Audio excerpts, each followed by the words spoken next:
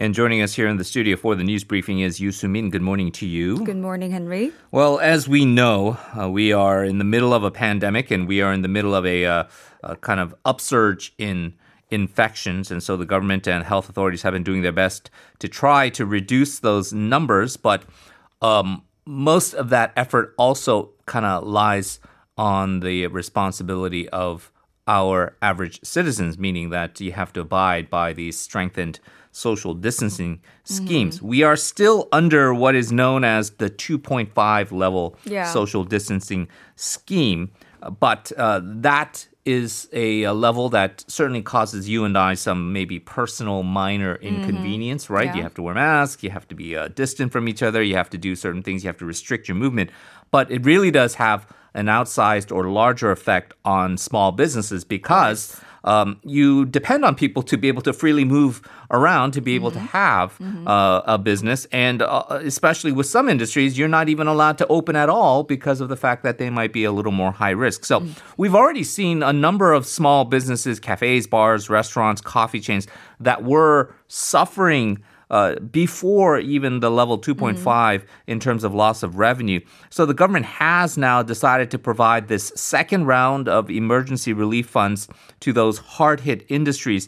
And apparently now that we've sort of settled the wider debate of give it to everybody or give to some, there is more specific details on who exactly will get them. So first, give us first an overview on the COVID-19 situation, please. Sure. So actually, this COVID-19 situation stayed below 200 for the fifth straight day by adding 119 more COVID-19 cases, including 108 local infections, and that raised the total caseload to 21,296. Well, that is obviously the lowest number that we had since August 14th. And given the daily figure was between 300 and 400 per day last month, the spread of the virus has indeed slowed. But although that does not really mean that we can let our guard down. But what's increasingly been concerning the health authorities and also the citizens is the social and economic repercussions. And that is why the second emergency handout is underway. Now, like you said, Henry, the government previously agreed that the second round of emergency handouts will target those who are in greater need. So that, of course, includes those who work on unstable employment contracts, small business owners, and low-income households.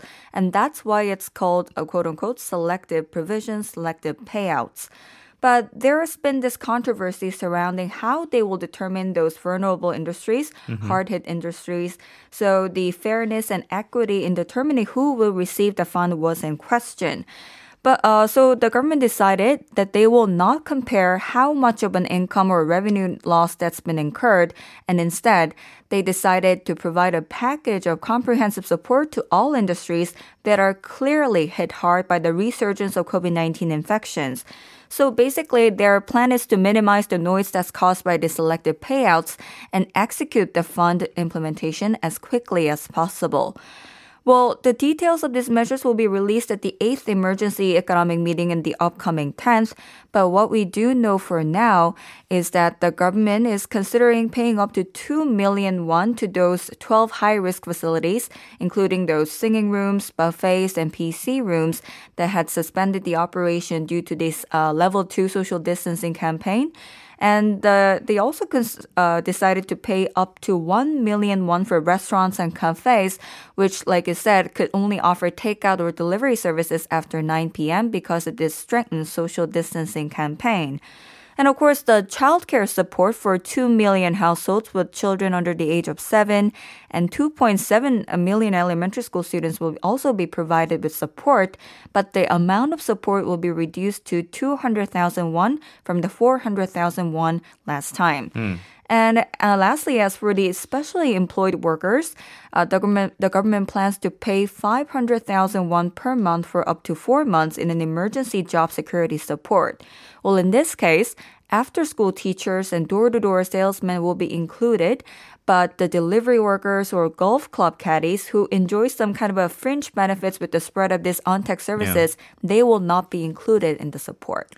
Well, So what you notice here, I think there's a subtle difference because as you'll talk about later on in this debate that had been going on, mostly on the ruling party side and their supporters, not really among the conservatives, because conservatives seem to be also agree that there needs to be aid, but it does need to be selective, is that they're not going to go the income route. So it's not going to be, I make on the lower 50%, for example, so I will get the aid, but Sumin, because she makes well above the 50% income level, she will not get the aid. Yeah. A lot of people felt so there would be a lot of resentment engendered by that because some people might feel, well, I might have had income last year that was in the upper 50%, but this year I'm completely broke because I've lost my livelihoods. So they've decided to do these targeted specific industry handouts here. And so they hope that that could be considered to be a little bit more equitable. The ruling Democratic Party and the government had held prior discussions to kind of iron out all these details for the second round of emergency funds. And so that is where they may reach this consensus to focus on support for specific industries and businesses and then specific groups of people who are affected by the pandemic. And then so they're basically highlighting that they're going to prioritize people who we think need it the most, and then we will give out that certain amount to those people, right? Yeah, you're right. So they've been stressing the suitability or validity of this selective payouts. And the ruling party's stance basically was they're going to plan to provide a second round of emergency handouts to only those who are in greater need. And that would bolster national solidarity against the COVID-19 pandemic. And that will also fulfill social justice.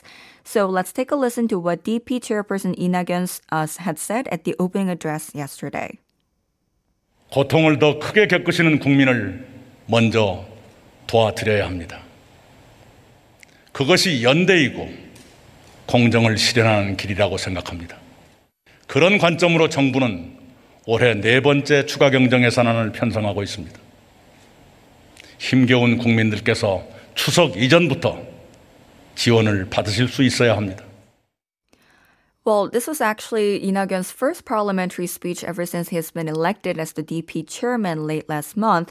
And what he was saying is that people who are experiencing greater pain should be the ones the government helps first. Well, that's solidarity and as well as a way to fulfill justice. And from that standpoint, the government is formulating the fourth extra budget bill and the citizens should be given the aid before the Chuseok holiday kicks in. Well, he also said that for the emergency payouts to be implemented before Chuseok, he also called for the chamber's cooperation for the swift passing of the bill. Well, in line with Lee Na-kyun's remarks, President Moon Jae-in also honed in on this point by saying that selective payments, prioritizing those in need, is inevitable to optimize the limited resources because of these financial difficulties that the nation as a whole is facing, even though a blanket payout would be most ideal in this case. Well, while the ruling DP and the president has been stressing the need for this selective provision, Lee Jae-myung, the Gyeonggi governor, had previously insisted across the board of comprehensive blanket payouts and that the relief fund should be distributed to the entire nation. But then he reversed his original stance by saying that he will follow the government and the party's decision to make a customized selective payment. And apparently, the ruling party has shown some moves to quash some speculations that there has been this discrepancy within the party. Well, they did not want to appear that Lee Jae-myung and the senior party leaders are in disagreement over this issue. So, for example, Shin Dong-gun, who had been engaged with some kind of wrangling with Lee Jae-myung, he stressed that the dispute over how to pay this disaster aid was a healthy and natural process of having discussions, and that this brainstorming of ideas was a pretty natural one. Right. To be clear, the supporters are still very much passionate about this issue in terms of the debate and their disagreements with those who kind of support Moon Jae-in and Lee Na-kyun's position, and then those who support the Lee Jae-myung position. But as you say, the leadership now has decided we got to cool down the temperatures here because we don't want to cause too much strife among our followers. You said how Shin Dong-gun has kind of toned down his rhetoric. He's a newly elected Supreme Council member of the ruling party. And you saw the Blue House did not respond to sort of the more publicly critical comments that Lee Jae-myung made after the agreement was reached to have selective payouts. So everyone is trying to kind of work together as a team and just go through with what this policy. It was inevitable because Lee Nak-yeon was going to be elected party leader. He was on the side of selective compensation. The Blue House also we knew was Hong Nam-gi, the finance minister, was also selective compensation. And Lee Nak-yeon was the former prime minister, so he knew exactly how the Blue House thinks about these things. So it was fairly inevitable that this was the direction that they were going to go. And so, it was maybe a bit of a lonely battle, but I think the debate has been put out there. So that's a very important discussion to have moving forward.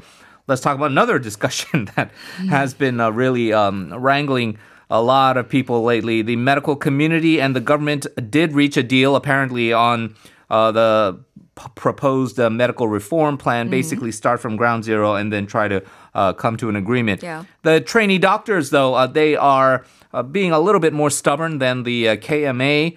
They have said we may not go back to work. However, the emergency committee of the intern and resident associations now have perhaps succumbed to a bit of public pressure. They have now called on trainee doctors to return to work from today after 18 days of basically refusing to treat patients. Yeah, you're right. So in the emergency committee under this Korean Intern Resident Association, the representing interns and residents in general hospitals, they announced that its members will return to hospitals as of 7 a.m. today.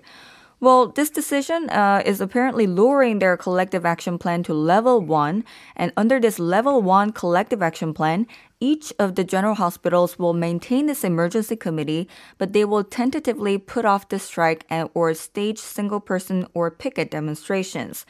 Now, the reason why this decision came about in the first place is the compromise agreement was reached between the KMA and the ruling party last Friday. Well, the government promised to put all the relevant discussions on the medical reform plans on hold. So apparently, there's no really reason for the Korean Inter-Resident Associations to continue their collective action. So with this situation, the committee decided not to put this to a general vote. This is what the majority of the trainee doctors had wanted, but instead, they called on the trainee doctors to return to work. Well, however, the KIRA members, the Korean Inter-Resident Association members, they said that they will launch an escalated collective action if the government does not come up with some further measures within the next 2 weeks to support the medical students who did not apply for the state medical licensing exam.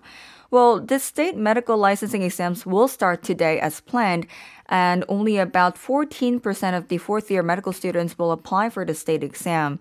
Well, for the medical students, the KIRA will seek some rescue measures like extending the deadline or restarting the application procedures.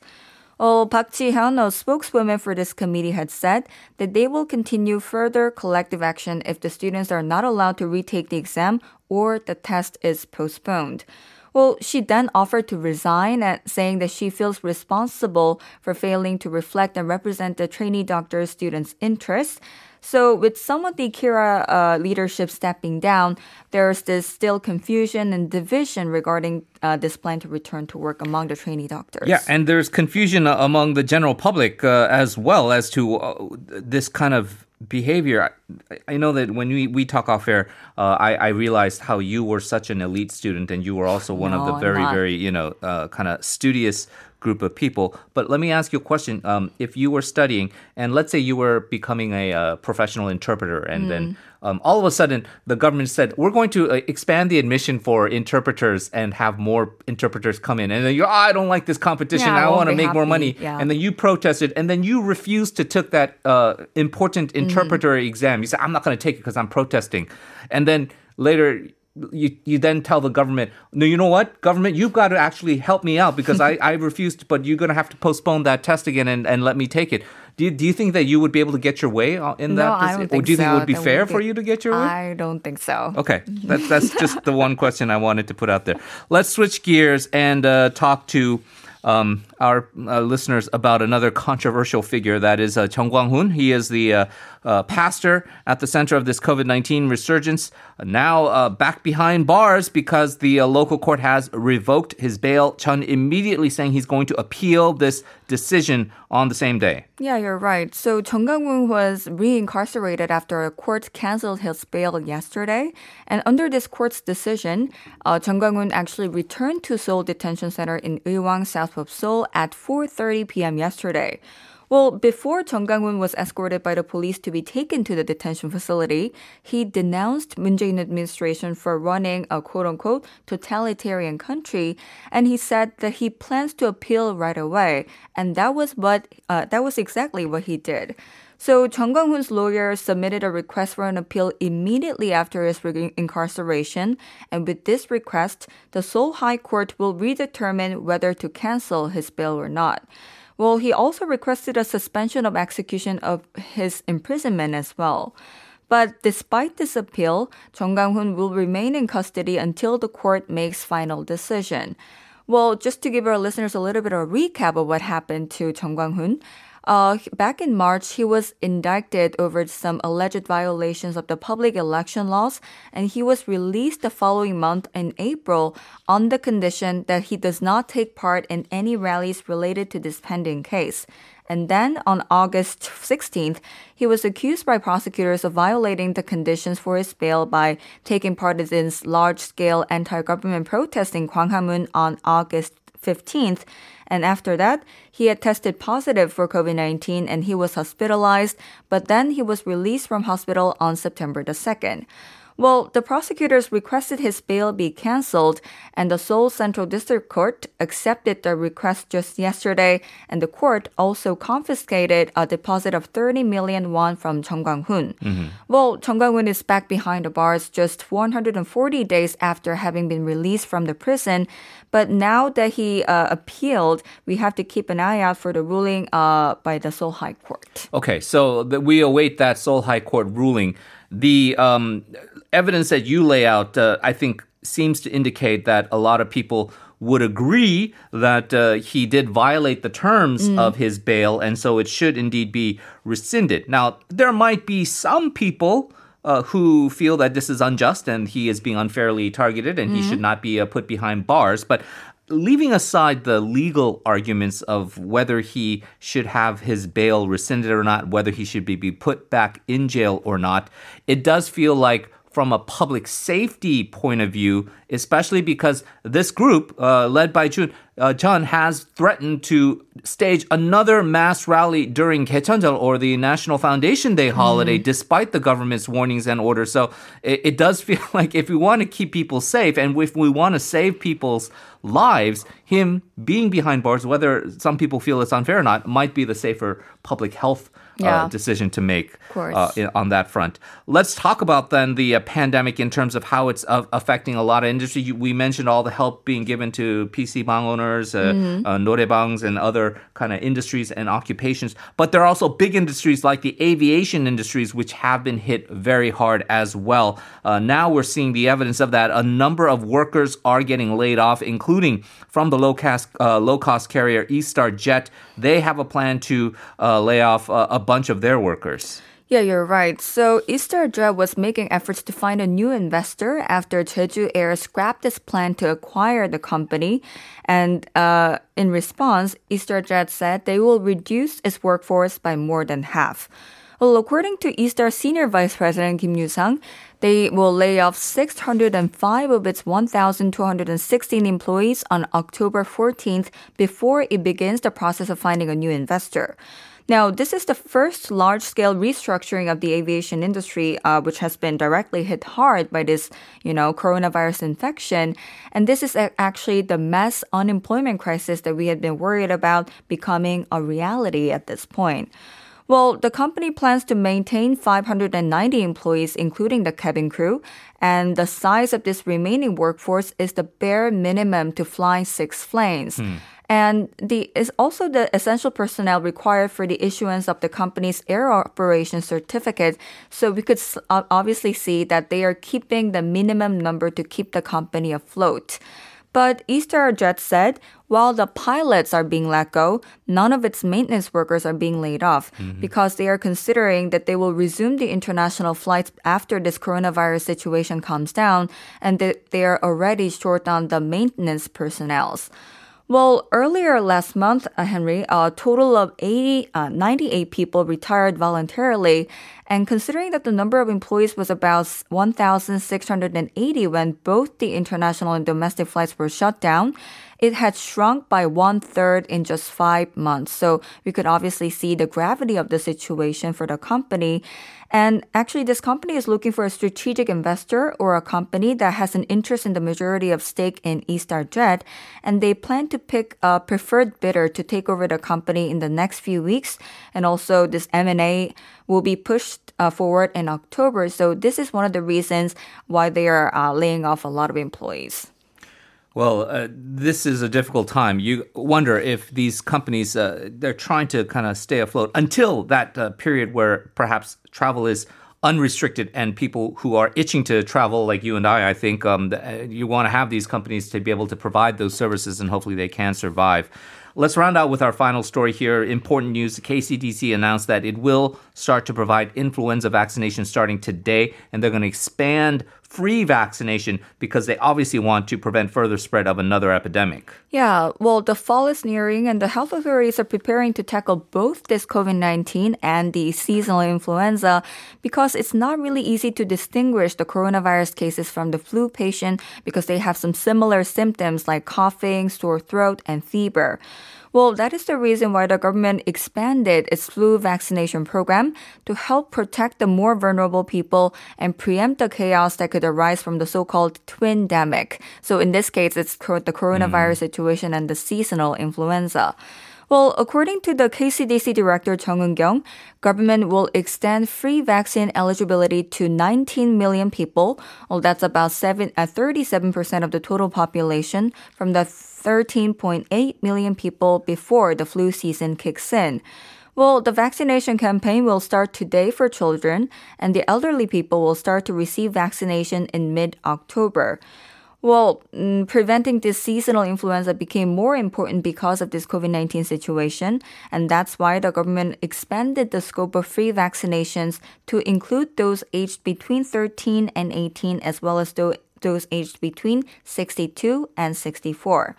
Well, it's best to finish getting vaccinated before November, so from today, children who want to be vaccinated twice to obtain the immunity will be vaccinated first. Right. So that's something to keep in mind for all you parents out there. If you want to get the vaccinations, you can go ahead and do that very shortly.